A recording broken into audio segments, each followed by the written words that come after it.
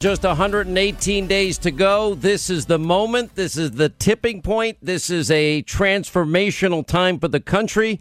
Every single thing that you believe that is great and exceptional about America is now hanging in the balance in 118 days. And in 27 days, that's why I release Live Free or Die, America and the World on the Brink. And in Latin, Live Free or America Dies. Because you need to know what's at stake here. Now, this is how bad it has become today. You've got left-wing House Democrats. They are now pushing national legislation to defund the police. Now, stop and think about this. You've got the squad. The legislation would defund the police. Also set up reparations for African Americans harmed by cops. And they're calling it the Breathe Act. They published it online. It will slash federal funding to police along with federal agencies and spend the money on social welfare, health care, education, environmental programs. I have a simple fundamental question. Who are you going to call?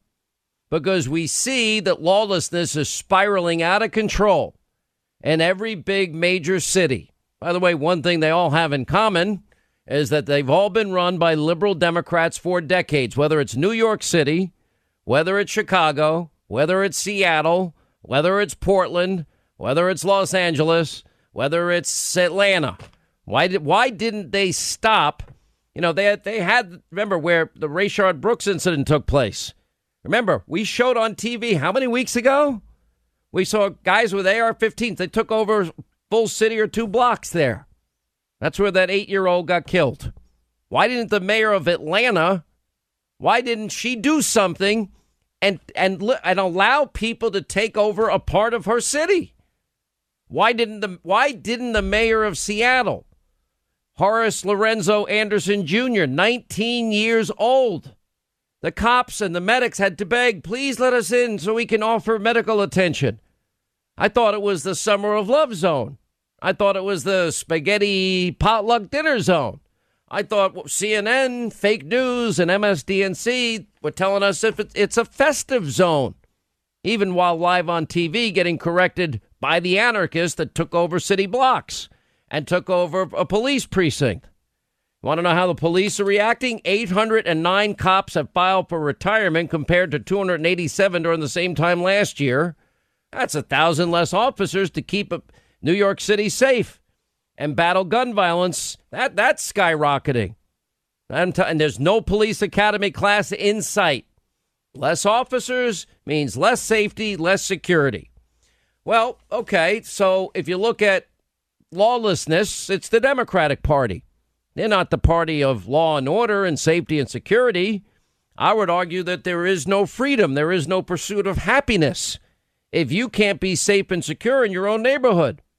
Well, that would represent Chicago, and that would represent all these cities that I'm mentioning. The only way I know to handle this is to have better training, more non-lethal options available for police, and more police officers, not less, better police community relations. I think almost every department we're talking about is now majority minority in terms of the racial makeup of the police departments. And now we've got Joe Biden. He says he's for amnesty. Never heard Joe Biden talk out against the violence that's going on. The 1,000 cops now that have been, injured, the 8 that have been murdered, the 1 that's paralyzed, the 1,000 that are hit with bricks and rocks and bottles and Molotov cocktails. Now we've got the Democratic Party in the House. They want national legislation to defund the police. Oh, okay. How do you think that's going to end? How is that going to work out for people?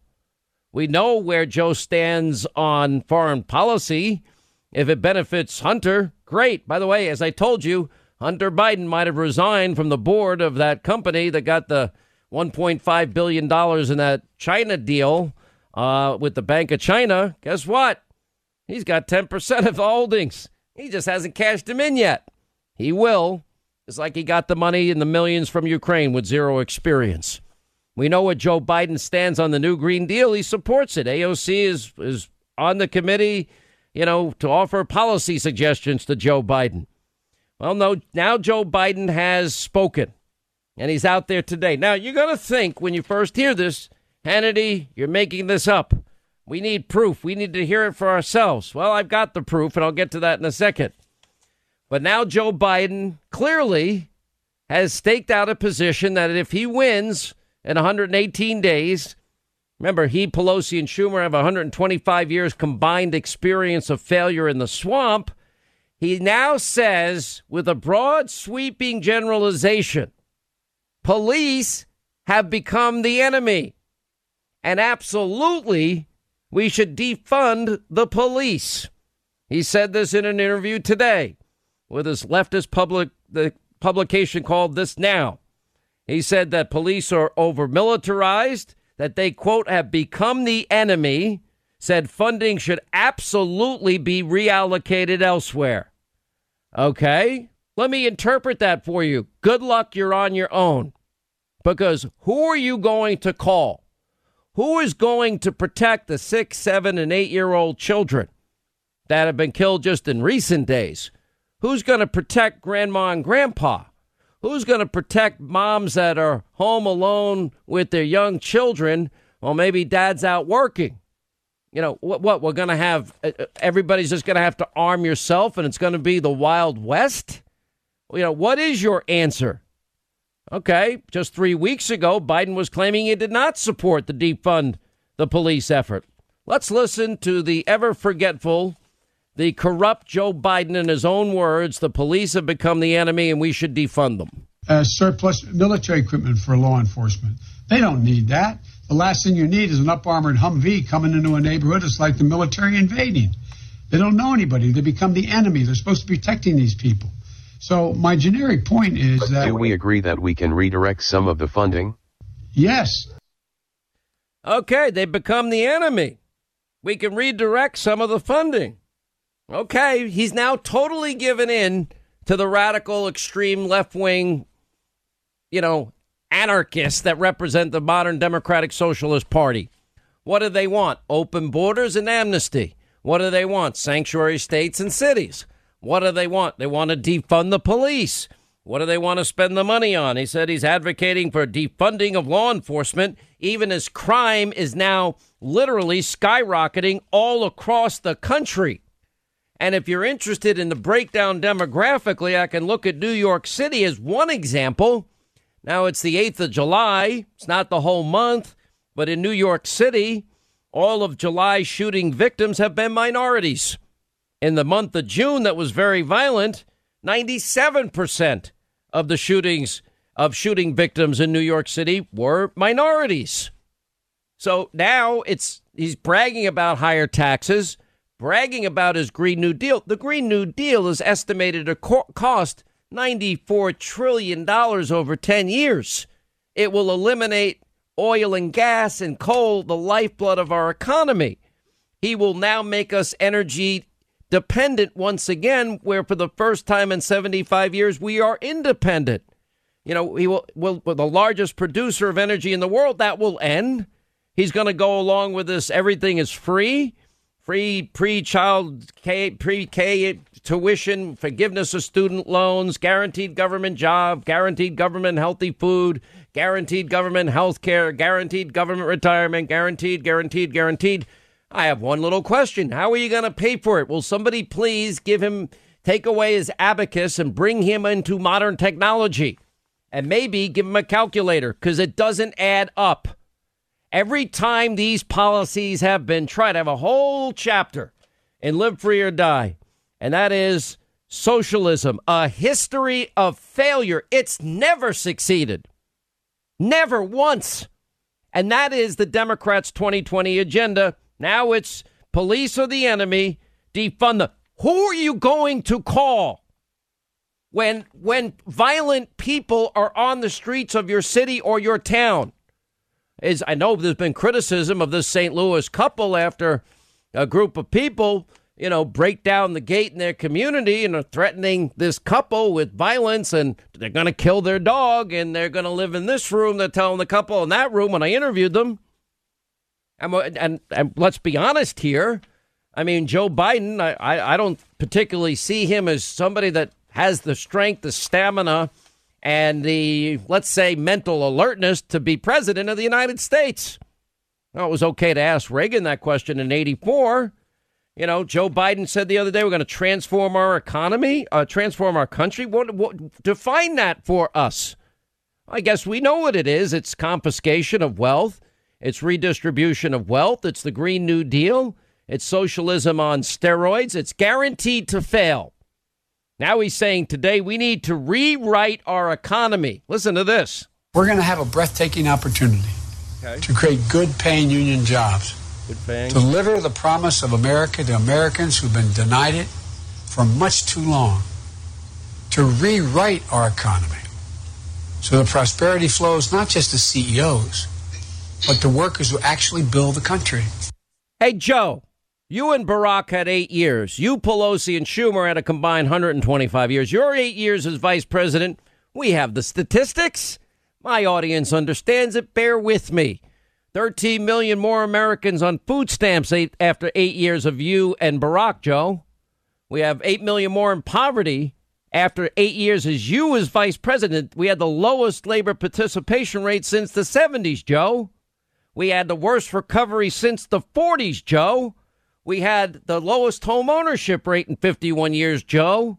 And we also, you and Barack, accumulated more debt than all 43 presidents combined. You have a record. Now, Trump, he has record, too. He shattered every record low unemployment that ever happened. Remember, you told us these manufacturing jobs are never coming back.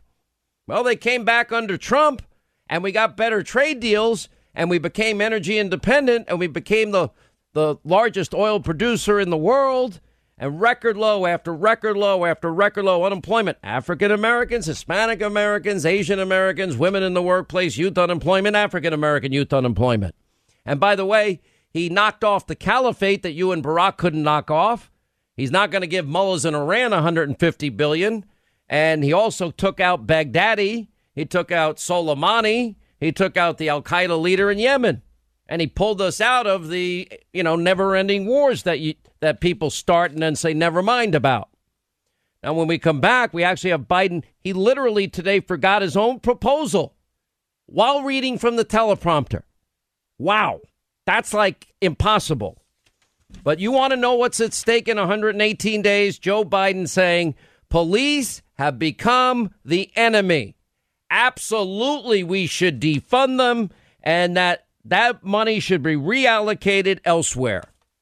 That's Joe. Now let's see how long it is before the media races to his defense. He didn't mean what he really said. And let's see how long they send out a clarification with this dopey campaign of his. Well, these are troubling times. If they win, let me put it this way. The America you know and grew up in, the land of hope and opportunity that so many around the world want to come to, it'll be unrecognizable in the sense that all freedom is gone. This country has accumulated more power, abused it less, and used it to advance the human condition because of freedom. We're not perfect, but no country has ever done what America's done in terms of its greatness and American exceptionalism. It's only because of freedom. So now we know that Joe Biden wants to transform the country. We know he's now beginning to define it. He's now saying he wants to rewrite our economy. Okay, we know what that means.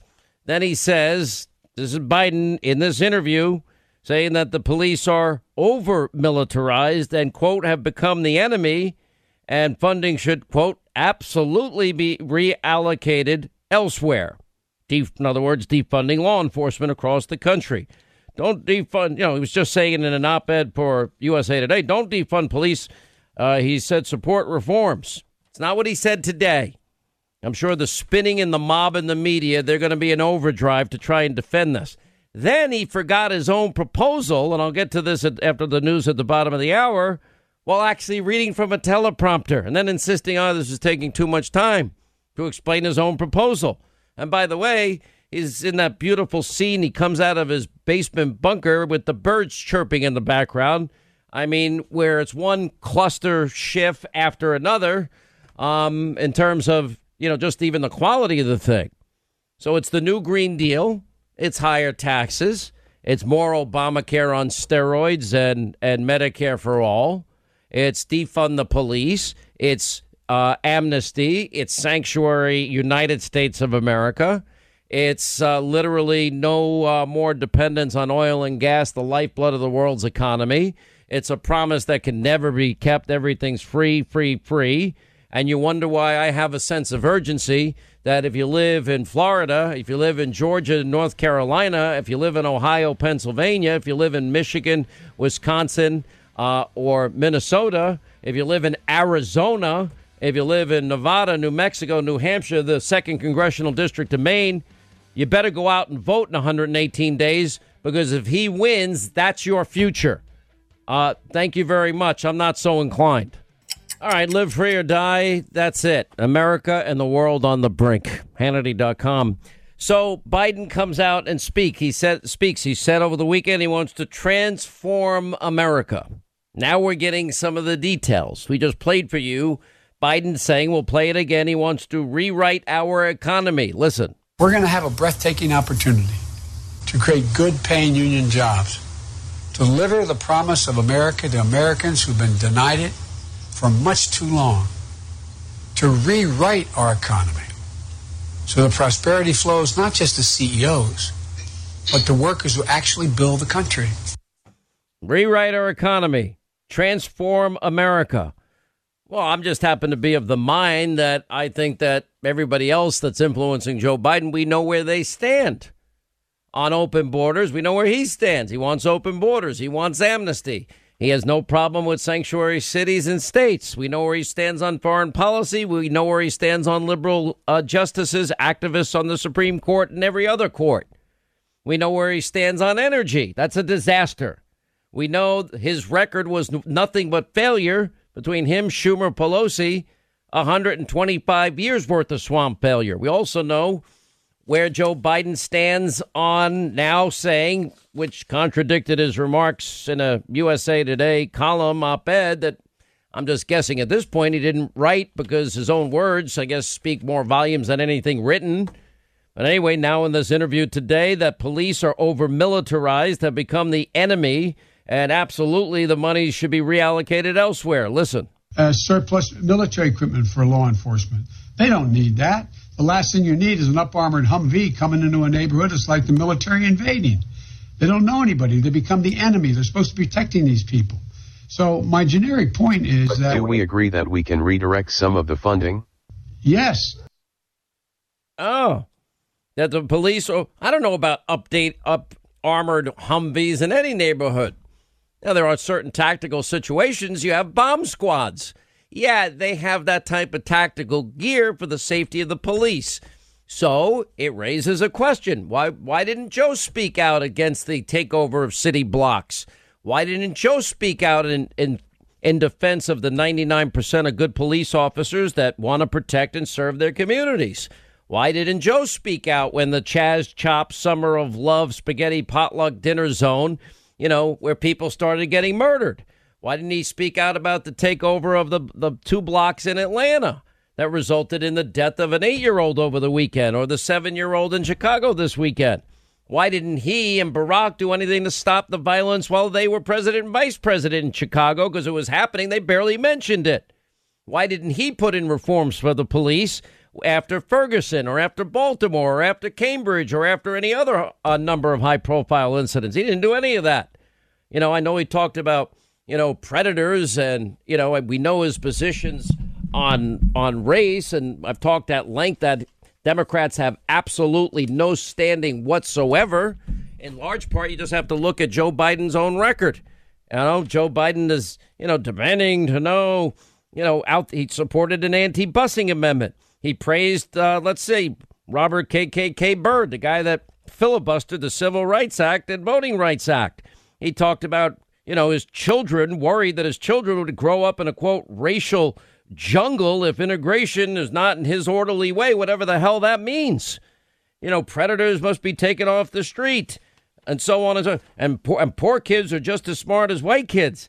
And, you ain't black, and we'll put you all back in chains. And, Obama, first mainstream American, articulate, bright, clean, nice-looking storybook.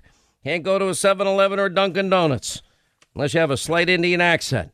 Or the same Biden that said, I don't feel responsible for the sins of my father and grandfather. I feel responsible for what the situation is today, the sins of my own generation, and I'll be damned if I feel, I'm going to pay for what happened 300 years ago. Okay, that's Joe Biden. That's their nominee. Imagine if Donald Trump said any or all of that.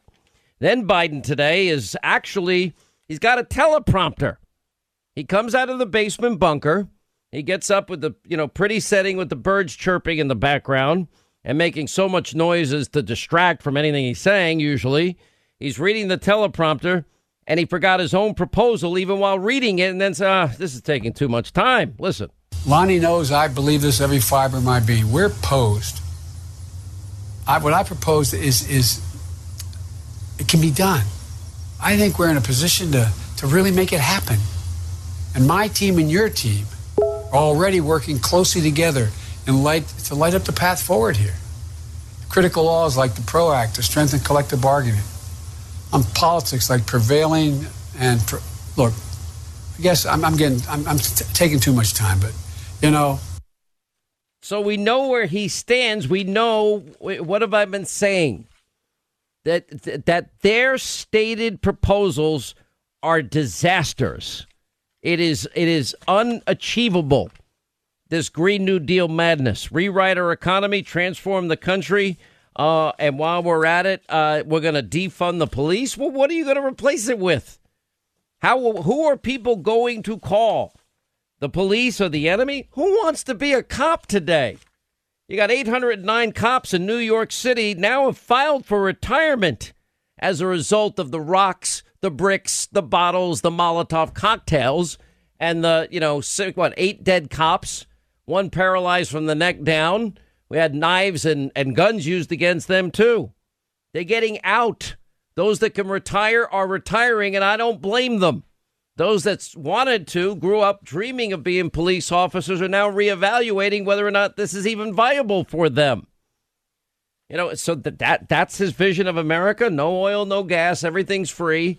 Amnesty and open borders. And I mean, it's madness. Sanctuary cities and states. Socialism on steroids.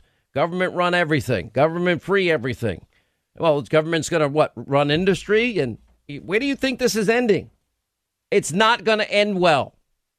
This will be he's going to transform the economy and America and its wealth that allowed America to share with its creative freedoms. Remember, there's no perfect country. We all acknowledge that. There's no perfect police force either. We've all acknowledged that. But if we're going to right wrongs and correct injustices, there's only one document in the history of mankind that has allowed for it and that has happened successfully, and that would be the United States Constitution. And that Constitution allows us to right wrongs and correct injustices and make us a more perfect union. And yeah, we've made a lot of progress. We have a lot more progress to make, and I'm all for it. But his 8-year, why didn't he put in the changes on the criminal justice reform? Why didn't they do police reform? Why didn't they create record low unemployment for every minority demographic in the country? So we're going to now, the police is the enemy? Okay. Well, what are you going to do with all the shootings in all these, cities like New York and Atlanta and Chicago and Seattle and Los Angeles? What are you going to do? What is grandma and grandpa going to do? What is mom and dad going to do? What is a mom and dad going to do to protect their young children? Well, they're not allowing Americans, a lot of these cities and states, you can't even buy a gun. You won't have the option to defend yourself. You're a sitting duck. It's unbelievable. They're now searching for ways to stop. Okay, now New York City is now seeing gun violence that they haven't seen in 30 years, since the 90s. I don't even know what to tell you at this point. We had former Commissioner Ray Kelly on last night.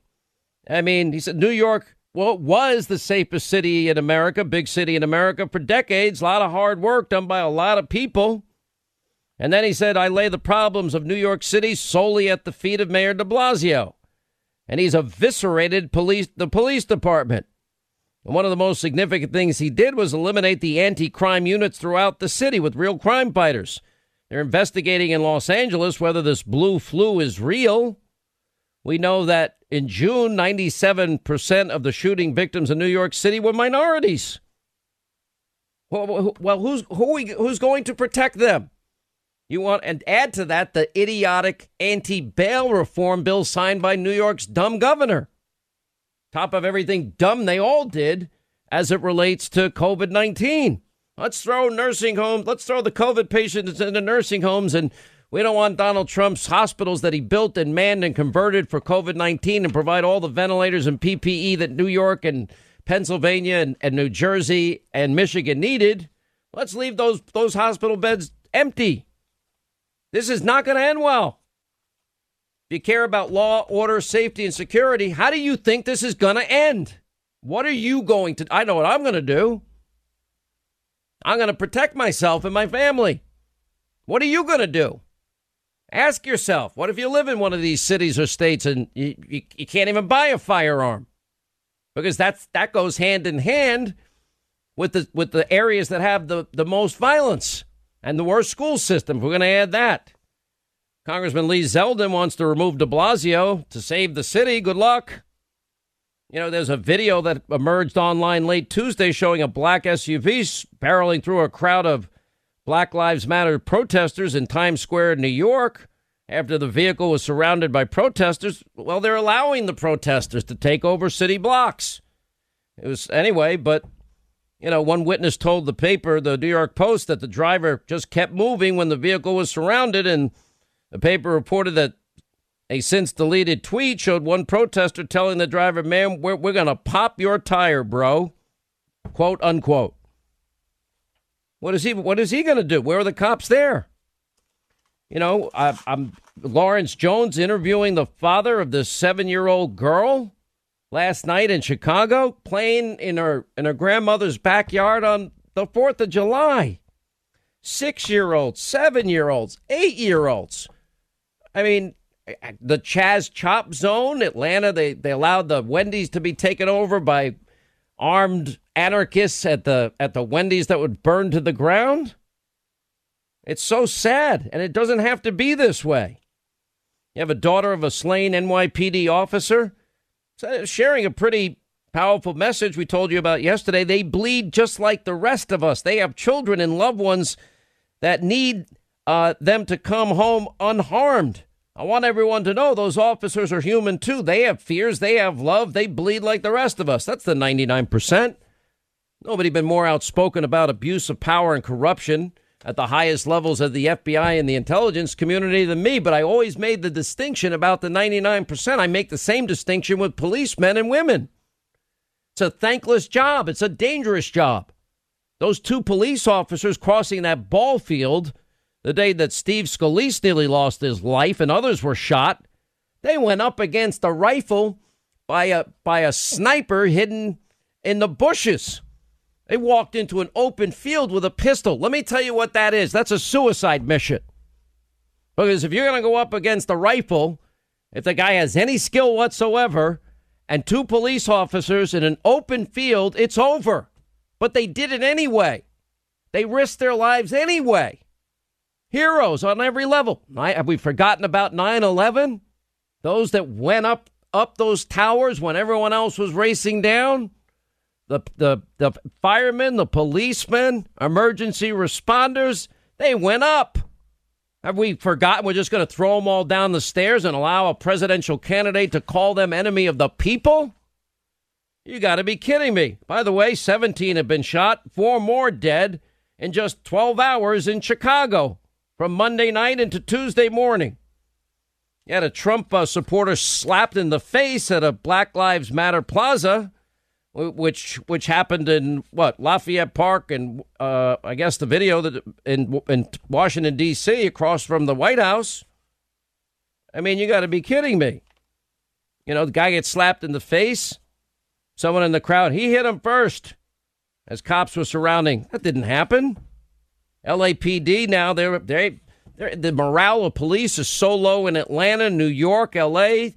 They're calling out sick because they don't want to go to work. They don't have anybody to support them or even like them at this point. They're the enemy of the people, Joe Biden says. Really? Is that the transformation of America that Biden is talking about here? In D.C., their council holding a hearing on a budget voting to remove police from schools. Okay, who's going to be there when the next school shooting happens? I'd rather, if my kid was in a school and God forbid there's a school shooting, I would like to know the police that are armed are there. Maybe I'm an extremist. New gun owners say they're buying firearms because police might not reach them in time. They're right. I had a friend of mine that has known that for years that, I'm a collector. And I've been trained in the use of a firearm since I'm 10. And he says, I'm for the first time in my life, I want to get a firearm. He goes, what do you think I should get? I said, well, and this is my answer to any of you out there. I believe in the Second Amendment, but if you're going to get a firearm, you better get the training that goes along with it. It's not a toy. You need training.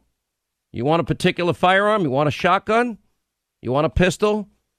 Most gun shops, most gun ranges, they have people that love teaching other people safety and use of a firearm to protect yourself and your family. They got safes that you can open with a finger point in a second. I got one next to my bed. Whatever, if you just get trained in the use of safety. Learn safety first. Leonard Skinner, Simple Man. It means it's all things Bill O'Reilly, BillO'Reilly.com. You got to start using that music as you come out on and do your stage shows when you get back to doing your stage show. I'm gonna do better than that. I'm gonna hire the band. I'm gonna get the Skinner guys in, and they'll open. They did a whole year Freedom Concerts with us. We lost Charlie Daniels this week. He did too. We raised millions and millions of dollars doing these things for, scholarship fund for the kids of slain soldiers in Iraq and Afghanistan. And they're just great patriots. Great. You want to celebrate freedom and fun? Hang out with them. They get it. There's no doubt about it. But you can't hang with them, O'Reilly, because you don't even drink. No, Donald Trump, and Mark Levin, three people that need to drink that don't. I can deliver philosophy as you guys are pouring the alcohol down your throats. I can basically put it into perspective. Yes, that's okay. But it takes away the fun of it. I mean, just one time. I'd like to just one time. Let's just have a couple of beers. Hey, that ad is sad, isn't it? But it's true. Yeah, but I want to talk about this book by Mary Trump because, as you know, I wrote The United States of Trump. And so I'm looking at this thing, and I'm going, this doesn't stack, and everybody should know this. I think, the best research on Trump that's ever been done. We spent months, and it wasn't what he said. We did it independently.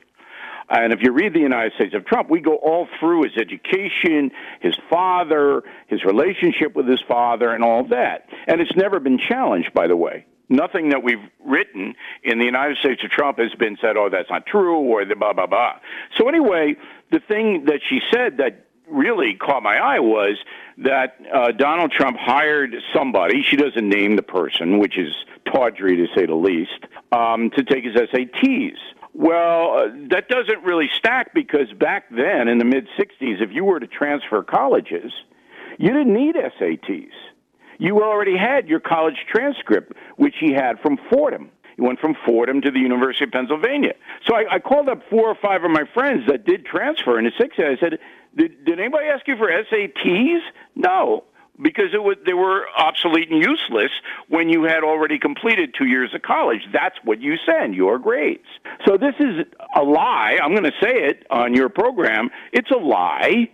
And then if she's going to lie about something like that to make her uncle look bad, what else is she going to lie about? Well, I'll submit to you everything and anything. She doesn't care what's true because that's easy to check out. This is my take on it. You know what this is? Nobody knows who this person is. It's a money play, and again, she has to get a story, and she has to put things in there that the mob and the media will run with. John, I can tell you, if you want to use the word lie, John Bolton lied to me on numerous occasions. Absolutely lied to me about very specific things that he knows he told me. So, it's a little frustrating. I mean, he's a former colleague of ours, but... he didn't come on your show to talk about his book. Right? There was no point. Why? I knew it was bull. I absolutely knew. It would be interesting to see him when you said, "Hey, you told me this. What about that?"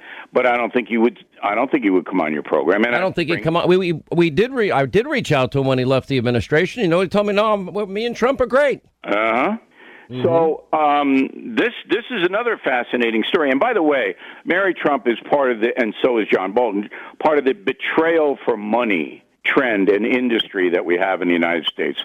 Betrayal for money. There's a reason Judas Iscariot plays a big role in the Bible. That's all I'm going to say about that. Anyway.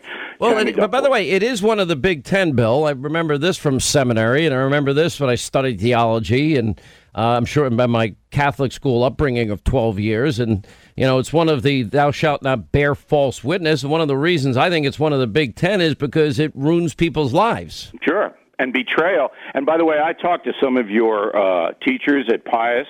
You did not. You're full of crap. Yeah, you did not talk to my teachers. I talked to them, and they said, we knew he was going to be a big drinker even back then. By the way, I'm not a big drinker. I'm just trying to get you to have 3 beers with me. That's it. You're trying to turn me into an alcoholic. Oh, my gosh. Come on. You literally, have you ever had a drink? Well, I tasted my father's beer. He used to drink Peels. It was horrible. By the way, why are you drinking this, Dad? You have a Dr. Pepper. Peels and Schaefer, we're so aging ourselves here. Remember Schaefer and, Yeah, but I never got... And plus, if you know You never in high school or college went to a party and had a beer. Sports. I was playing sports. So was I playing sports. I didn't have time to drink. I was playing 4 sports, and now I was playing 3. I'm sorry, you beat me, but I spent the rest of the time, having a beer. Good grief! Not me. I was training, and now I have a 36-inch waist. I'm not going to drink beer. I'm, Wow, that's because you're not doing the Hannity workout, which is, my mixed martial arts. All right, let me go to this. Hannity, come on. I want to get to this because you didn't answer my question. So now we've got this new war on police. Now we got the defunding of the police. Now we literally have Democrats pushing on national legislation to defund all police. Now, Bill O'Reilly, I'm going to be very honest. I'm now pretty skilled. I happen to be a gun collector. I believe in responsible gun ownership. You know how responsible I am when it comes to firearms. If somebody calls the show and says, "Well, what gun do you think I should get?" I'm like, well, what gun do you want to get trained in the use of? Because it's not a toy. And by the way, you don't like guns. You're a little different than me. Well, I mean, it's not that I don't like them, and my opinion is now changed because of the danger that both you and I face. So I don't want to get into that personally. But my question to you is, if somebody comes at you, do you want to shoot them dead, or do you want to kill them with your lethal weapon hands? Which one do you want to take? Listen, I don't want to ever hurt anybody, to be honest. No, but if they're coming at you, you got it. If they're coming at me, I'll respond. I mean, a lot of my training now for 7+ years, 5 days a week, an hour and a half a day, is situational self-defense. And so, I am prepared for whatever the scenario happens to be, and you have to judge it based on the time. One of the things that I really want to have happen for police, A, is more training. B, and getting rid of the chokehold unless your life is in jeopardy. If I would have taken 2 fingers of George Floyd, if the cop did this, 2 fingers, Bill, he was in handcuffs. And if you just manipulate it one little way or another, you get full compliance, Bill O'Reilly. I can promise you, I can bring your 6'4" body to its knees with just 2 fingers in my hand. I would just go to my knees before you even had to do it. Exactly. Because I am frightened of you. But did you see... I have the switch. Go ahead. This moron in the Bronx, in the New York State Legislature, is introducing a bill that New York police, including city police, would now have to buy private insurance to defend themselves against any lawsuits directed at them. Right now, the law is in New York. The city or the state has to defend the police. The police don't spend money if somebody comes after them and sues them. Now, the police officers make between $60,000 and $100,000 a year. They can't afford to have that kind of a insurance premium to pay. So what this woman in the Bronx is doing, this moron, is basically saying, I don't want any police. And she lives in the Bronx, where there are now, 10, 15 shootings every day? since the communist mayor de Blasio defunded or took $1 billion away from their budget, and the anti-crime unit was disbanded. So, we are living in a time now of true madness, and I want everybody to consider that statement. We are taking away the only protection that poor people have. The only protection they have is the police. Now, Hannity and I, we can hire our security and we can train ourselves and arm ourselves. Poor people really can't do that. They don't have the resources. So these people are putting everyone in danger, and we're letting them do it. It's amazing. Bill, the reality is, if you believe in that, all men are created equal, and I believe we are, and I believe there's one creator, and I know you believe the same thing, and we also believe that man is imperfect. We know that. Otherwise, we wouldn't need any government. But the number one role of government is to protect its citizenry. And these cities are war zones, Bill. I know. Now, and it's sad. And now this is madness to me. Who are you going to call, Bill O'Reilly? You'll probably call me, and I'd go out and help you. But who are people going to call? Who's grandma and grandpa going to call? Who's mom and dad going to call? Now they don't have anybody to call now. So if you have a drug gang in your neighborhood that's essentially running the neighborhood, that's why people don't testify against a drug gang. That's why these homicides are never solved, because nobody's going to come forth because they're afraid they're going to get killed. So I talked to President Trump about this one-on-one in an in-person conversation, and I said to him, you're going to have to send in federal troops to control, we're talking about Chicago, to control that, because there have been 7,000 people killed in Chicago over the past decade or so. But Bill, for him to do that, he would have to then. It's the Insurrection Act, which he constitutionally has the right to do. Here's the problem: he's been begging New York, he's been begging Chicago, he's been begging Seattle. Okay, so now the president is standing back. They don't want any help from him. They don't want any help. I would do it anyway. If I were president, I would do it. I would do it, because you then send a message to the poorest of the poor that I'm your president and I'm going to protect you. But the problem, Bill, is if that happens and he sends in troops, now we get into a situation where a private citizen might get, they might have to use lethal force. And then all hell's going to break loose. It's very complicated. It's very complicated. All right, stay there, though. We'll continue. All things simple, man. Nothing simple with BillO'Reilly.com. But anyway, all right, as we continue, Bill O'Reilly, simple man, all things BillO'Reilly.com. All right, how do you assess the 2020 presidential race? Because a couple of things I see. One, I see an economy rebounding in ways we didn't imagine this early. That's good for the president. I see a lot of maneuverings now in terms of the Durham investigation. I do believe that people will be held accountable. And I do believe the more that Joe Biden gets out there and has to lay out, number one, defend his failed 8 years as vice president, and lays out his radical extreme version, Green New Deal, more Obamacare, Medicare for all, higher taxes. I think that there's going to be a drastic switch and in terms of momentum. That's what I think. But it's still hard for any Republican to win a national presidency, win a national election. Well, I think that the COVID thing is a big factor. And if there's a vaccine, that helps Donald Trump immeasurably. Number two, it's not really Trump versus Biden, as we discussed. It's Trump versus Trump. And he's got to stop the unforced errors. He gave a brilliant speech. I analyzed it on BillO'Reilly.com. It's part of my Stand Up for Your Country campaign that we have on the website. Gave a brilliant speech in South Dakota at Mount Rushmore. It was lied about by the Washington Post. I don't know if you saw the article written about the Washington Post coverage, but they actually lied about what Donald Trump actually said at the speech. But if he runs on, I'm going to protect traditional America from these loons, I think he's going to win if he runs on that. But he's got to stop the Bubba Watson stuff, the small ball. Got to stop that, all right? And just concentrate on the big stuff that the far left wants to rip up this country and change it into a socialist situation where everybody's going to suffer. See, I agree with you, and I think he's doing it, and I think he's going to continue to do it. Now, I think it's going to happen a little bit differently than the way you're describing it would happen. And I think what the president's going to do is he's going to provide the monies for policing. Look, in New York, 809 cops have filed for retirement compared to 287 last year. You look at the rise in violent crime in all these big cities and liberal blue states and that have been run by Democrats for decades. I just think what's going to happen is the president is going to give the law and order and enforcement monies that we can take back the streets and protect citizens. Well, in a debate situation, Donald Trump can destroy Joe Biden if he keeps it simple and says, you're going to tear down George Washington statue? Are you? Yes or no? Okay. Thomas Jefferson? Yes or no? You support what's going on in Seattle? Would you have allowed that to go on? Very simple. Simple man O'Reilly, simple man Donald Trump.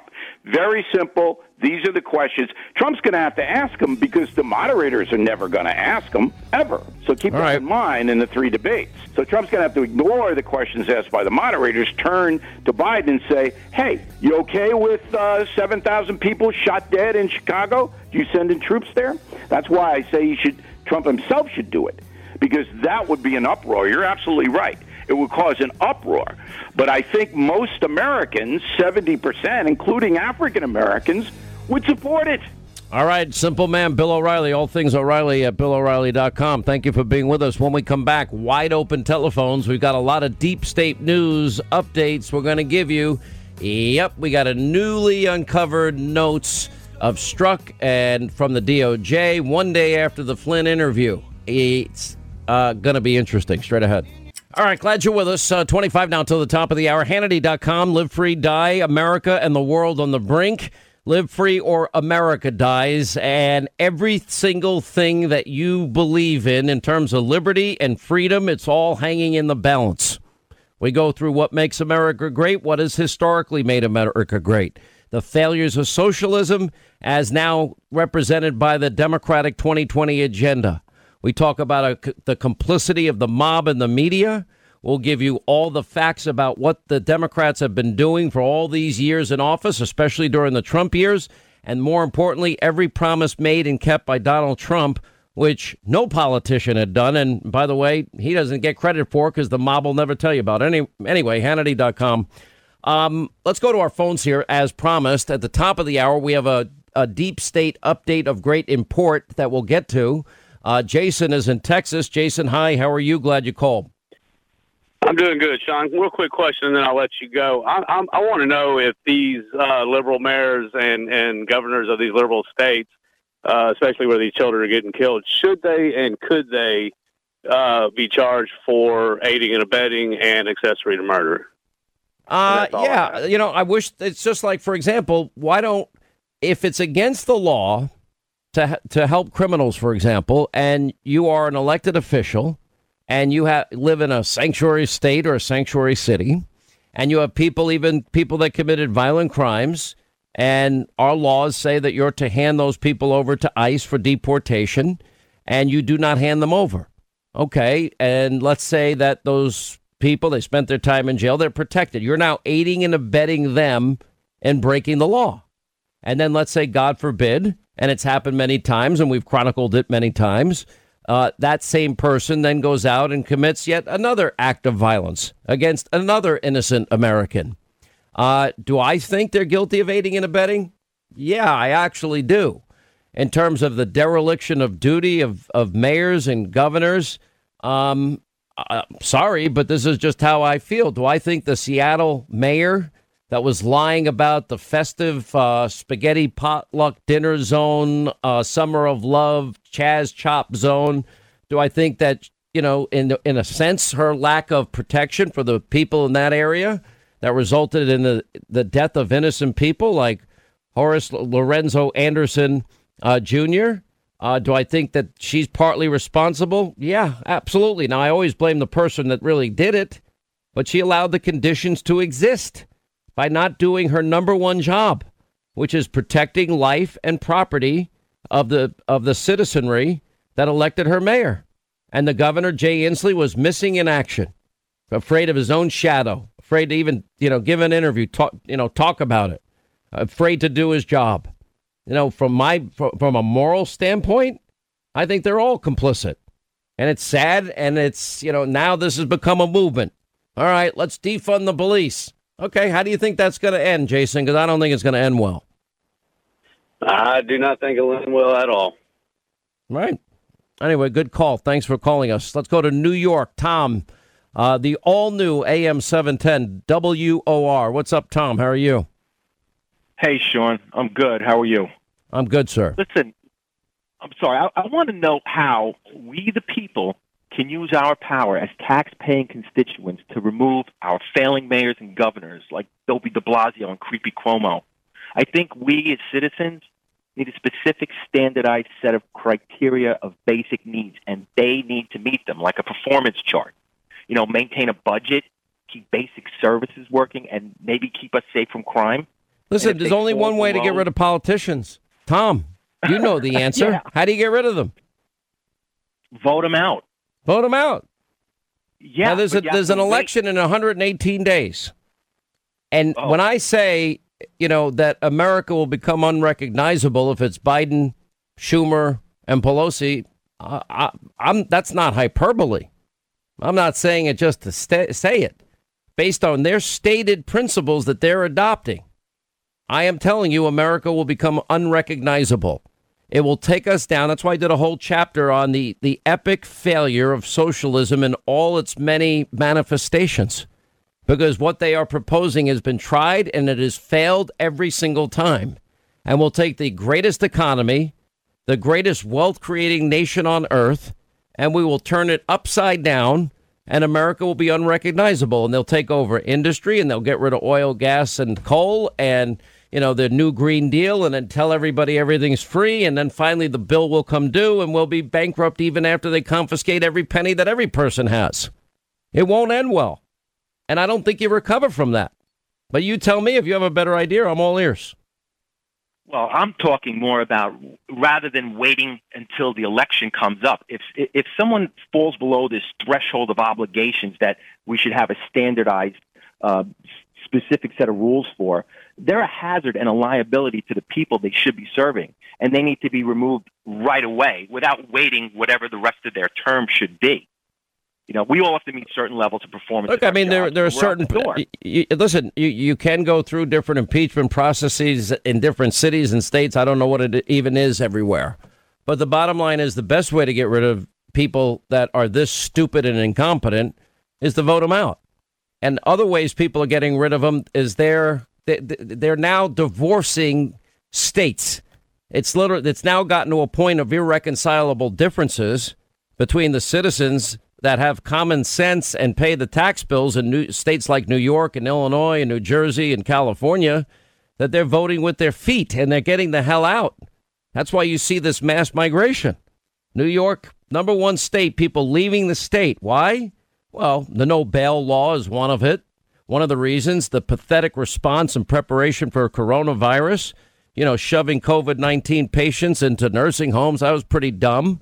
Not listening to your own health commission and their recommendations when a pandemic happens. It's a matter of when it happens, not if it happens.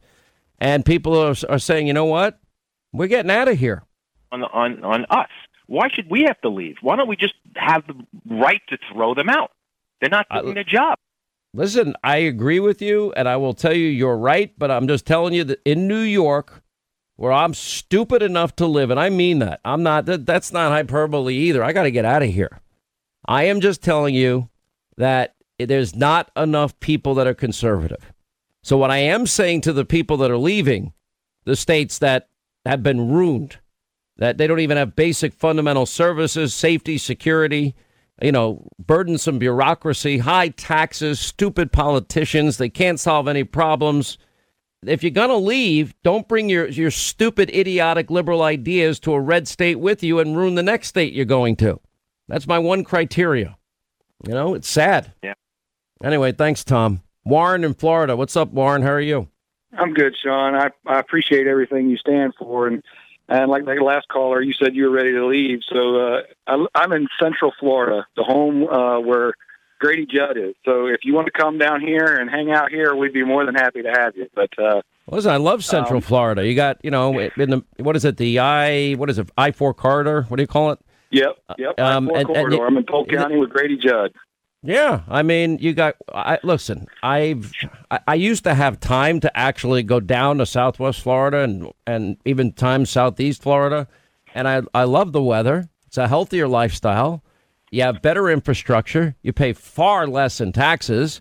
Immediately, do you realize on my income, I'll save 13% if I just move to Florida, just on that one issue. If I die in Florida, I'll literally save 15% more of whatever money I've saved in my life if I just move to Florida. How stupid am I? I'm a dope.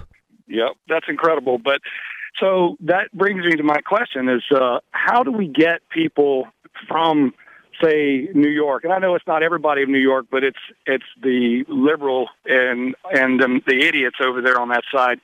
How do we get them to understand that an armed society is a polite society? It's a proven fact. Georgia's done it. Here in Florida, our sheriff, he said when we had we had looters and riots here in Lakeland, and he told them on the news conference that he did. He said, "I invite you to go to the neighborhoods like you say you're going to, because if you do, I encourage the constituents of my county to blow you back out the front door that you came in." Well, I missed that last part. So say that again.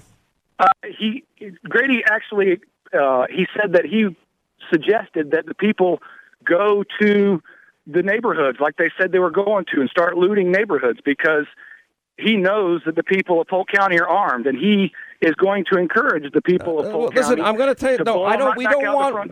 We don't want homeowners to have to, stand in the front of their houses with, their AR-15s or shotguns. We don't really. That's not living free.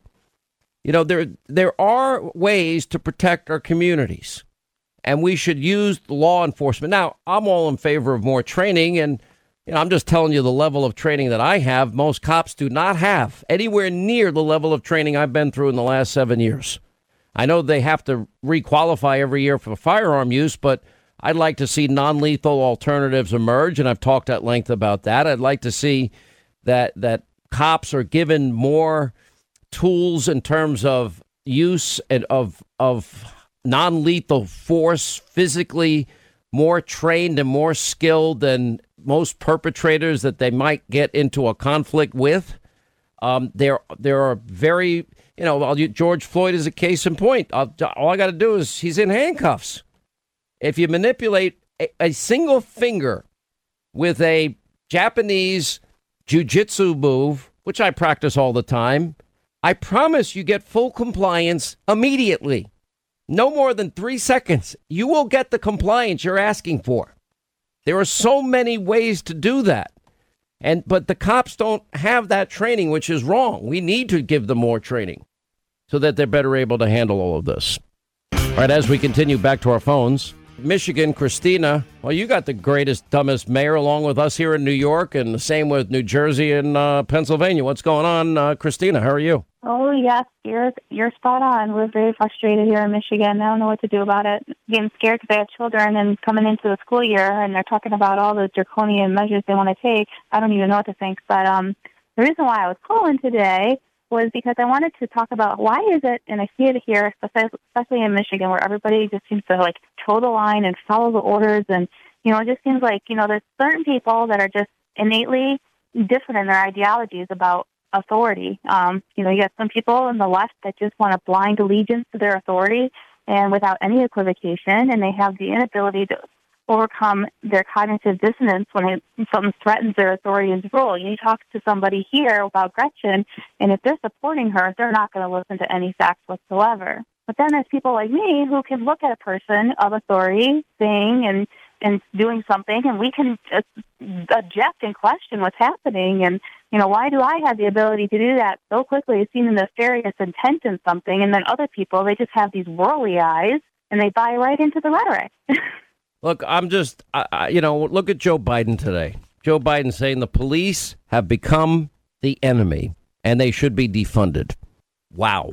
That tells you everything you need to know about what 118 days from now means. He's going to raise your taxes. He brags about it. He's going to transform America. What does that mean? You got a guy that literally, if we're going to be honest, He seems out of it to be charitable. People ask me every day, I'm nervous. They tell me that I'm nervous. I'm always nervous about elections. I don't have a crystal ball. I don't have the gift of prophecy. But I would like to think that the American people, when they factor in this madness of no law and order and defunding the police, when they factor in everything's going to be free, $94 trillion new Green Deal and $52 trillion Medicare for all and more Obamacare and guaranteed government this and that and everything, and you factor it all in open borders and sanctuary cities and states and liberal activist judges and justices, it's not hyperbole. I didn't write the book, Live Free or Die, America and the World on the Brink for no reason, because the stakes are that high. And in Latin, I write, America, live free or America's going to die. Freedom is but one generation away from extinction. This is it. This is your demarcation election. This is the election of your lifetime. Everything's riding on it because America will be unrecognizable if their agenda, which I lay out in all of its scary details, is ever implemented. It's scary. That's why I have the history of socialism epic fail. It's never worked. It's never gonna work. And yet there are percentages of the population that want sanctuary states and cities and free government everything. 800-941-SEAN if you want to be a part of the program. We'll continue. The countdown is on. Only 27 more days till Sean's new book, Live Free or Die. So what did you know about those moves to investigate Michael Flynn, and was there anything improper done? I know nothing about those moves to investigate Michael Flynn. I do want to press that. You say you didn't know anything about it, but you were reported to be at a January 5th, 2017 meeting where you and the president were briefed on the FBI's plan to question Michael Flynn over those conversations he had with the Russian ambassador Kislyak. No, I thought you asked me whether or not I had anything to do with him being prosecuted. Okay. I'm sorry. I was aware that they asked for an investigation, but that's all I know about it. Mr. Vice President, what was your involvement in the investigation of Michael Flynn and the FBI investigation of Michael Flynn? I was never a part or had any knowledge of any criminal investigation into Flynn while I was in office, period. Not one single time. All right, there was the Joe Biden News Roundup Information Overload Hour, Sean Hannity Show. A lot of developments on the deep state. In this case in particular, Joe Biden, not only do we now know he knew he was in that important meeting that took place in the Oval Office the day after they resurrected the dead Michael Flynn investigation, which they had absolutely no evidence on whatsoever. It was over. It was dead. Peter Strzok races with Comey to bring it back to life. They all meet inside the Oval Office. That's where, well, we now know that the president shocked Sally Yates in the meeting by acknowledging that he knew everything about the Flynn-Kislyak call. We also learned why it then happened, 15 days later, Susan Rice, note to self, he said, do everything by the book, do everything by the book. Because it was in that meeting, we know that Joe Biden said, well, let's bring up the Logan Act, and this is what we've done before. And Obama's wondering whether or not they should withhold information from the incoming administration. And we've got to get our people on this, our people, the right people on this, so that they could literally hurt the incoming administration. Little did they know one day this would all become public. Now we have some other new developments, and that is months before they approved the prosecution of General Flynn, senior Justice Department officials expressed skepticism in terms of the internal notes about the FBI's continuing pursuit of the Trump National Security Advisor and the possibility of charging him with a crime, with John Solomon reporting just recently on this, and the skepticism about whether Flynn intended to lie. Well, now we know. Well, what do we want to do on January 24th? Is our goal to get an admission? Is our goal to get him to lie so we can get him prosecuted or maybe just get him fired? Well, the goal should always be get to the truth. And we still also now found out nobody thought he was lying. So why did they make a plea deal and force him to admit that he was lying? Because, well, by that point, he had to sell his own family home. And by that point, they were putting the screws to him and saying, well, we'll go after your son if you don't sign what we tell you to sign. And I guess the soldier that he is, he said, you mean if I don't sign this, you're going to go after my son and put my son in jail for something I didn't do? And he signed. And now we know all the exculpatory evidence in his case. At least we're getting to more of it every day. The same in the Papadopoulos case. We know that there was no fair and impartial jury as it relates to Roger Stone's case. Remember, a process crime with 29 guys in tactical gear and frogmen, pre-dawn raid with CNN cameras conveniently there. And then, of course, they did the same thing to Paul Manafort. His case was done, gone, investigated, and no prosecution, and they dug it out of mothballs after we have a DNC operative meeting at the Ukrainian embassy in D.C. for the purpose of colluding with them and in their hopes that they could dig up dirt on President Trump and those that worked in his campaign to hurt his campaign. All of that happened. Now the question is when do we get equal justice and application of our laws? A lot going on here. Anyway, joining us now is Greg Jarrett, Fox News legal analyst, author of the two bestsellers, The Russia Hoax and The Latest Witch Hunt. Jordan Sekulow, executive director of the ACLJ. And he, by the way, is co-hosting a show with his dad, and he has his book out, The Next Red Wave, How Conservatives Can Beat Leftist Aggression, Rhino Betrayal, and Deep State Subversion. Welcome, both of you, back to the program. Let's first start, Greg Jarrett, our friend and colleague, former colleague. She's now at CBS, Catherine Herridge. She reported yesterday about these newly uncovered notes of 1/25/2017. That would be the day after Strzok and this other agent interviewed Flynn in the ambush interview. Records under protective order, but there was a January 30th, 2017 internal DOJ document that read, apparently, that corresponds with the similar date and timeline of the 2019 court transcripts. Your thoughts on that? Well, these are exculpatory documents. And, every week, every month seems to bring new evidence of Michael Flynn's innocence. We knew all along he never committed a crime. There was nothing wrong with him talking to the U.S. ambassador from Russia, Sergei Kislyak. It was Joe Biden, it turns out, who conjured up the phony pretext of the ancient Logan Act. And so, U.S. Attorney Jeff Jensen, in reviewing the Michael Flynn case, found even more exculpatory evidence. They've been presented to the court under a protective order. I think the judge needs to release these to the public, but they are, as Sidney Powell, Flynn's attorney, said, these are exculpatory evidence of his innocence. And, we're going to continue, Sean, over the next several months and years to come. We're going to find even more evidence of how this was nothing more than a hoax and a witch hunt that was conjured up by people at the FBI, the Department of Justice under Obama's administration to damage the incoming president and his administration. And your take, Jordan Sekulow. Well, Sean, I think this is the question that the American people have to ask, especially as we're going into an election, is, for one thing, why is Mike Flynn even still going through this? I mean, Sidney Powell's a great attorney, but we've already had a court of appeals order this judge to halt these proceedings because the Department of Justice said that was a wrongful prosecution and illegitimate from the start. But I do agree with Greg. We're going to continue to find who are the real bad actors here. The bad actors, the Peter Strzoks, the Dana Bentes. I mean, the list starts going on. And how many times did they say, including before they even interviewed Mike Flynn? So starting with Jim Comey telling the President of the United States at the time, President Obama, in the Oval Office, that the calls were legit. And yet they still went in, sent those FBI agents in. They saw no issues. They did all of their research, and they sent them in. And now we've got a memo after that meeting that, again, exonerates Michael Flynn. And I trust Sidney Powell here when she uses terms like that because she has been absolutely 100% correct the entire time in this case. And people need to ask themselves, do you really want to consider putting these people back in charge of the U.S. government? Because that's the decision the American people are going to be making in November. Let me go to another bit of news. We have actually two stories about Christopher Steele.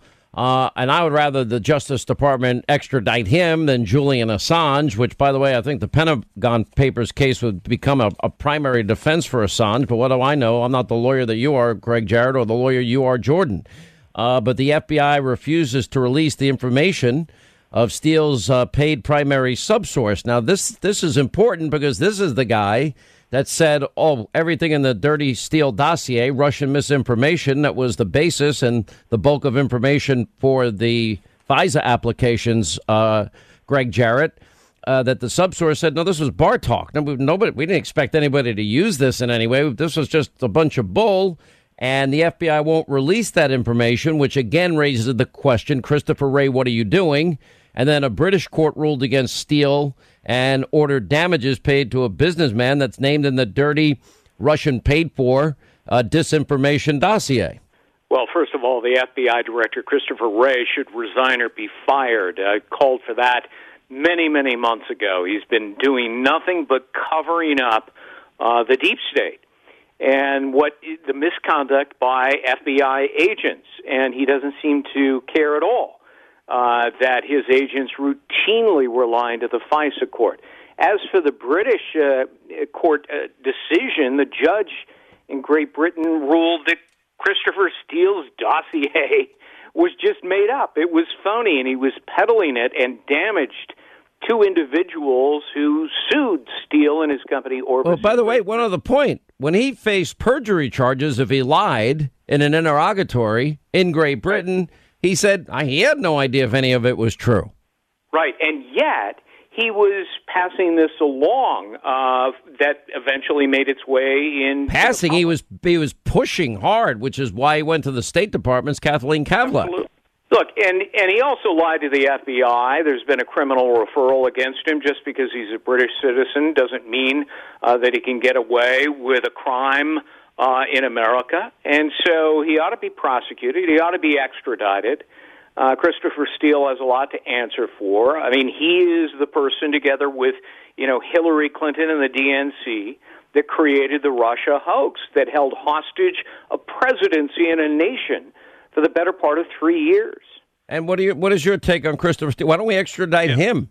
Well, I think, Sean, what you do is this. I mean, we have a lot of offices all over the world, and I do know from the UK laws, their defamation laws and their laws on that are much different than ours. In America, we have much more freedom of speech, even if the speech is wrong or inaccurate. So most of the time, that's a good thing. In this case, though, that's why Christopher Steele faced a much tougher court and legal system in the UK. In the U.S., the way you go after Christopher Steele is what we're really talking about here. Lying to the FBI, election interference, whether it's, again, this providing false information to impact a U.S. election, and you absolutely could. Now, do we believe Christopher Wray is going to be the one who does that, or is it going to flow from something like what John Durham is uncovering? The U.S. attorney is actually investigating all of this. My hope is that, because if you've got a lot of officials in the U.S. government, how do you not extradite for the purposes at least, or try to work out extradition for the purposes at least of actual testimony? Because if FBI or former FBI officials are implicated, as we expect they will be, and kind of already have implicated themselves, the Peter Strzok's and Lisa Pages of the world, he would be a key witness, even if he's not facing actual legal jeopardy here in the United States, which I'm not ruling out that he is certainly not going to. I think it would just have to focus in on things like election law, specifically election interference, things like that. And, it raises a lot of big questions. All right, when are we going to see equal justice? We already had how many referrals, Greg Jarrett? Now, I know probably Durham got slowed down in terms of maybe convening a grand jury and pursuing indictments, and I'm not sure where the jurisdiction would be necessarily. But I've got to imagine that we're at that point now. Yeah, the Attorney General Bill Barr said by the end of the summer at the latest, and so when Charles Grassley hauled off and tweeted out that it might not happen until after the election, Grassley, who has a tendency to be wrong 9 times out of 10, was wrong yet again. This will happen before the election. I think it will happen, as Barr said, sometime this summer, perhaps before the end of the summer. It needs to be. Durham has had plenty of time. And I know he is cautious and diligent, and, he's an honest, straight-up guy. He doesn't play politics. He will tell the story of the Russia hoax through the indictments themselves, which will detail facts and evidence. And I think it'll happen sometime during this summer. Oh, it's July 8th, by the way, in case you're following. 5 years ago on this date, the FBI granted an emergency year-long no-bid contract to the cybersecurity firm CrowdStrike. And they never took the computers themselves. That was also, a dubious decision. Stay right there. More with Jordan and Greg on the other side. Then your calls. Hannity tonight, 9 Eastern on the Fox News Channel. All right, final moments here with Greg Jarrett, Jordan Sekulow. All right, so where do you expect this to go? I asked Greg in the last segment, Jordan. He thinks that the Attorney General is right. We'll see indictments probably and movement on this very shortly because it's now the summertime. Who are the names you're looking at and you think are most likely to be named in some type of indictment? Well, name number one, obviously, Peter Strzok. Jim Comey circulates, obviously, because he was in the meetings, too. But Peter Strzok was the one who stepped in to those line agents at the FBI and said, we're not going to close this. Don't let this be closed, even though all the experts there said, stop Crossfire Razor, which was the investigation into Michael Flynn, before we even got to Crossfire Hurricane. And I agree, this has got to come, at least by the end of the summer, for a couple reasons. One is, I don't want it to look like it's trying to impact the election because I think it's bigger than that. So people need to have time to digest this before you get into kind of that post-Labor Day into really just election time in the United States of America, even with COVID and the different place we're living in. So that's the key to me, is the Peter Strzoks, the Lisa Pages, the Jim Comeys, how they're all implicated. They've been pretty quiet, and we now know they kept an investigation going that they knew was wrong. And what about McCabe? What about Clapper? What about Brennan? Greg Jarrett, the final 40 seconds. McCabe certainly would be on my list. I have a sneaking suspicion that Kevin Kleinsmith, the fired FBI agent who doctored some of the memorandum used for the FISA warrant, may be talking, which is why we haven't seen his indictment already, which is a slam dunk. Well, I hear Lisa Page may be talking. I hear James Baker may be talking. Yeah, I think that is true. But Kleinsmith, I think, is the key. I think if he's talking and implicating others, that's powerful evidence for the indictments of the people we've mentioned. All right, thank you both. Greg Jarrett, Jordan Sekulow, 800-941-SEAN. You want to be a part of the program, take a quick break. We'll come back. We'll continue your calls next. I don't want to move from one oppressor to the next. And one thing is really who's the next oppressor? Who's the next oppressor?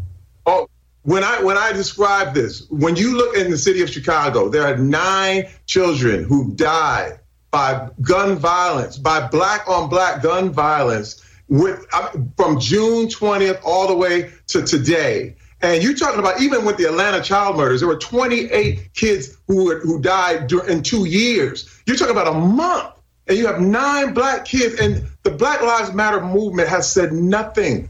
Now, that was an exchange that took place on fake news CNN, which is really unbelievable to me. Terry Crews and Don Lemon. And it's like, does every life matter? And what Terry Crews is saying is, okay, Black Lives Matter. We know the group Black Lives Matter are on tape saying, what do we want, dead cops? When do we want them now? And we know that they're saying pigs in a blanket and fry them like bacon. And he's saying that is almost exclusively a movement that is against incidences involving the 1% of law enforcement that are corrupt and abuse their power. But, meanwhile, it's day after day, weekend after weekend, where the statistics come in. And, for example, in New York, they just released statistics. As of now, for July, every shooting victim in New York has been a minority. In June, with all the violence that went on in June, 97% of June's shootings in New York City, for example, shooting victims were minorities. When I interview Horace Lorenzo Anderson about his son, Horace Lorenzo Anderson Jr., who was killed in the Summer of Love Chop Chaz zone out there in Seattle, and they couldn't even get help to his son in his moment of need when seconds matter if somebody shot, and the mayor never even called the guy.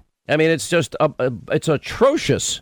We showed you the picture last night on Hannity. Lawrence Jones was in Chicago. He interviewed the father of this beautiful 7-year-old girl who was shot dead playing in the backyard of her grandma's house on the 4th of July. So the Black Lives Matter movement, that doesn't reflect her life or the life of a 6-year-old, a 7-year-old, an 8-year-old. Over the last couple of weekends, it's like 30 teenagers shot, 30 kids shot around the country. Don't those lives count? Because, it counts to me. Here's what Lawrence Jones, his part of his interview.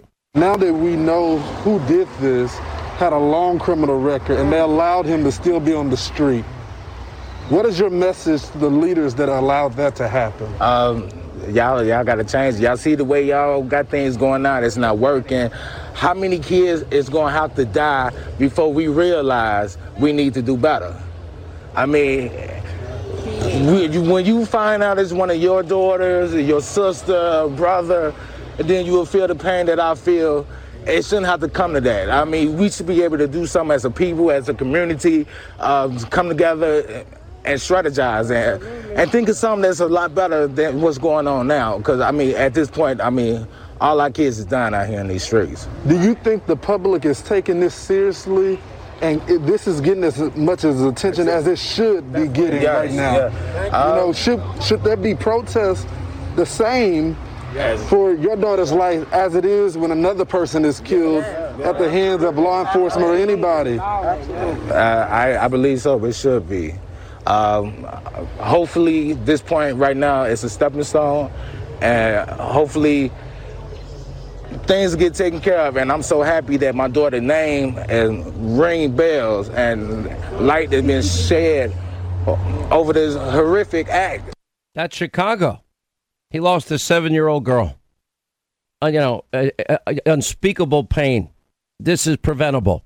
Remember in Seattle, I interviewed Horace Lorenzo Anderson, Sr., lost his son with his namesake, Junior. I mean, that happened in the summer of Love Zone. Then the mayor never even called Mr. Anderson. Never picked up a phone for this guy.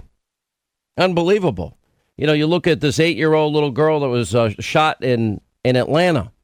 Well, what was it, 2 weeks earlier? It was after Rayshard Brooks and what happened at the Wendy's. And in that very neighborhood, you had people that had taken over another full city block there, and the mayor of Atlanta did nothing.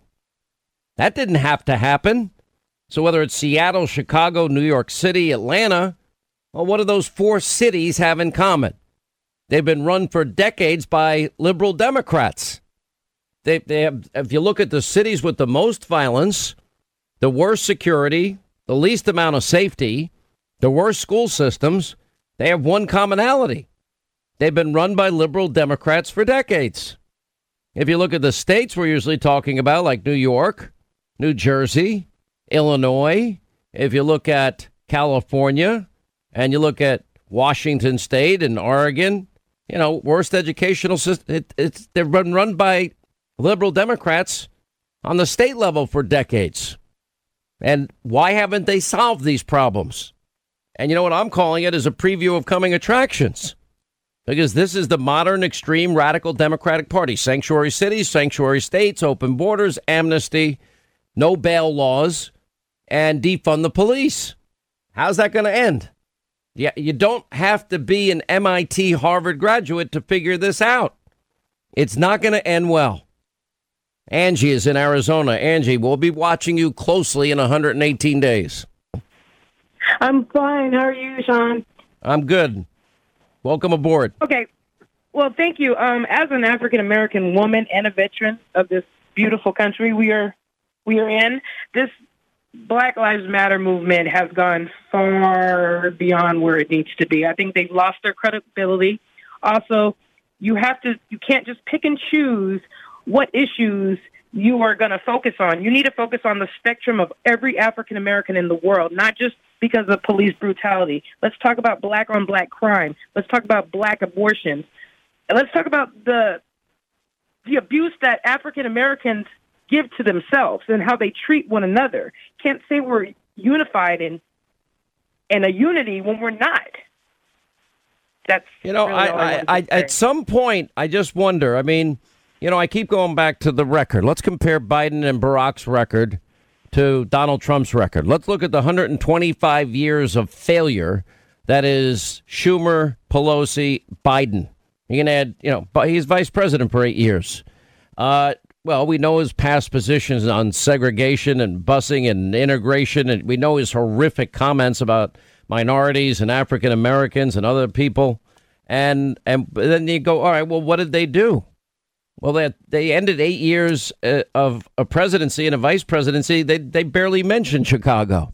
They didn't make any police reforms after Ferguson after Baltimore. They did nothing after these high-profile incidents and others. Then you got to ask yourself, 13 million more Americans on food stamps, 8 million more in poverty, and the lowest labor participation rate since the 70s. Worst recovery since the 40s. Okay, that's their record. Why didn't they make the commitment to historically black colleges the way Donald Trump has? Why didn't they do criminal justice reform? Why didn't they do police reforms? Why didn't they build opportunity zones?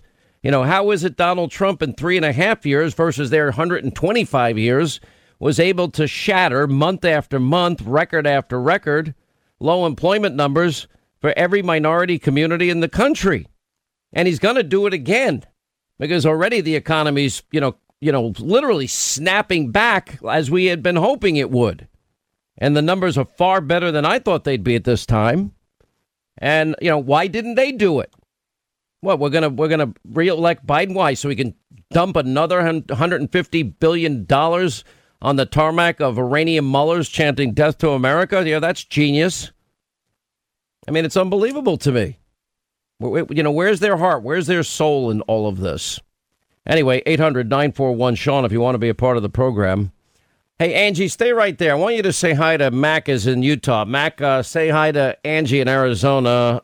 Mac, apparently you're blaming the police as the problem. Tell me why. Well, Sean, I'm glad you finally let me on. What do you mean you're glad I finally let you on? There's no, I've been trying for a week. I'm glad you're on. Trying for yeah. Hey, listen, God bless that woman that you're just talking to, the guest that we're sharing the call with. But she doesn't live in the part of the country where I fled. I fled the Midwest. I'm just going to go ahead and name it, Chicago. Sean, you have this misconceived opinion that the police are the good guys.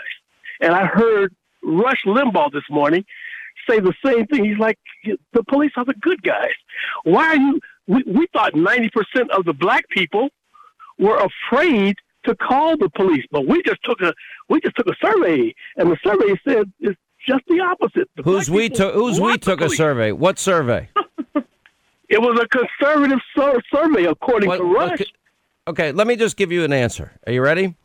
Every big city that I'm talking about has majority minority police forces. Did you know that? Excuse me? Every city that I've been mentioning has a majority minority police force. Did you know that? Yeah, and you're saying to me, what percentage of the police do you think go to work every day hoping that they might be able to kill an African American or a minority? What percentage? Give me numbers. Get ready, Hannity. Get ready. I'm ready. I'm ready. Go. I'm going to shock you. You go ahead. You come from a law enforcement family, so that's why you have this misconceived. But God, they come to the police force. Don't get me wrong. You didn't answer my question yet. What percentage of the police go to work every day hoping they can kill some innocent minority? I don't know what specifically, what area, but I know about Chicago. I can tell you about Chicago. Okay, tell me about Chicago. What percentage? Answer the question. Probably about 60%. 60%. Now let's go through this. You're saying 60%. So you're pulling this out. 60. So you believe 60% of cops want to go to work and kill an innocent member of their community. Now that has not been my experience. I'm going to stop you right there, Hamley. I'm going to stop you right there. You go ahead. You stop me. I'm waiting. What? Okay, because they do. They have an unspoken. They have an unspoken 60%. Now you're pulling these numbers out of thin air. But I can only tell you, and let me bring Angie back into the discussion. Yeah. Okay, go ahead. In New York City, 97% of June's shooting victims were minorities. All of July's shooting victims, Angie, so far have been minorities. The police now are afraid to do their job. But most cops I know, just like I talked about. They're not afraid to do their job, Hamley. Excuse me. No, there are people that are afraid of their jobs. That are the ones who are afraid to do their job. Those are the minorities. I would rather the cops. All right, let Angie answer. Angie, go ahead. I deal with sheriffs every day. I see them every day, and they are traumatized. They're scared. I live in Phoenix, where the police don't even show up when you call them because they're so scared. I understand. I am an African-American woman. I am from Houston, Texas. But I will tell you this. It's not just about officers killing minorities. You need to focus on walking down the street in Chicago, which I have family in Chicago, when you're going to a bus stop and you get shot. That's not the cops. That's black-on-black crime. So let me go back to Mac. All right, Mac, here's my question for you. So, okay, I'm assuming based on your statement, you want to defund and dismantle the police. Okay. No, I never said that. That is okay. Not the answer. Slow down. So then, if you believe that about 60%, which I think is absurd, but let's go more. Probably more. Okay. If you believe that, then what is your solution to end the violence in Chicago? You tell us. Okay, very quickly. You got to stop. You got to stop the system, which is one side. Well, you got me so excited I can't even think straight. Right? I don't think. You know why? I'm going to tell you, Mac. I'm going to listen to you, but Mac, I don't think you're going to have a good answer. You don't have an answer, but tell us. What's your solution? You tell us. The judiciary and the administrative branches both are in here. You got foxes on one side and wolves on the other side, and then the minorities, black and white, are in the middle. They're the sheep. And okay, now stop. Hang on. Here's my question. I asked you, Mac, what is your solution to stop the weekly violence in Chicago? Give me your solution. That's a very, very complex question. And I'll tell you, one white person I think has a shot, but what's the answer? What's the solution, Mac? You're wasting our time. It's not that easy, Sean, because you got the police. So you don't have a solution. Why don't you just admit you don't have one? The only solution I have is better training, non-lethal weapons for cops, and we need a lot more cops in the big cities and certainly better community relations. There's my answer, but thank you for the call. Thank you, Angie, as well. Quick break, right back. We'll continue. All right, that's all the time we have for today. Great lineup. Hannity, 9 Eastern on Fox. Hope you set your DVR. Nikki Haley, Don Jr., Rick Grinnell. We'll get an update from Horace Lorenzo Anderson and much, much more. We'll see you tonight at 9. Thanks for being with us. Back here tomorrow.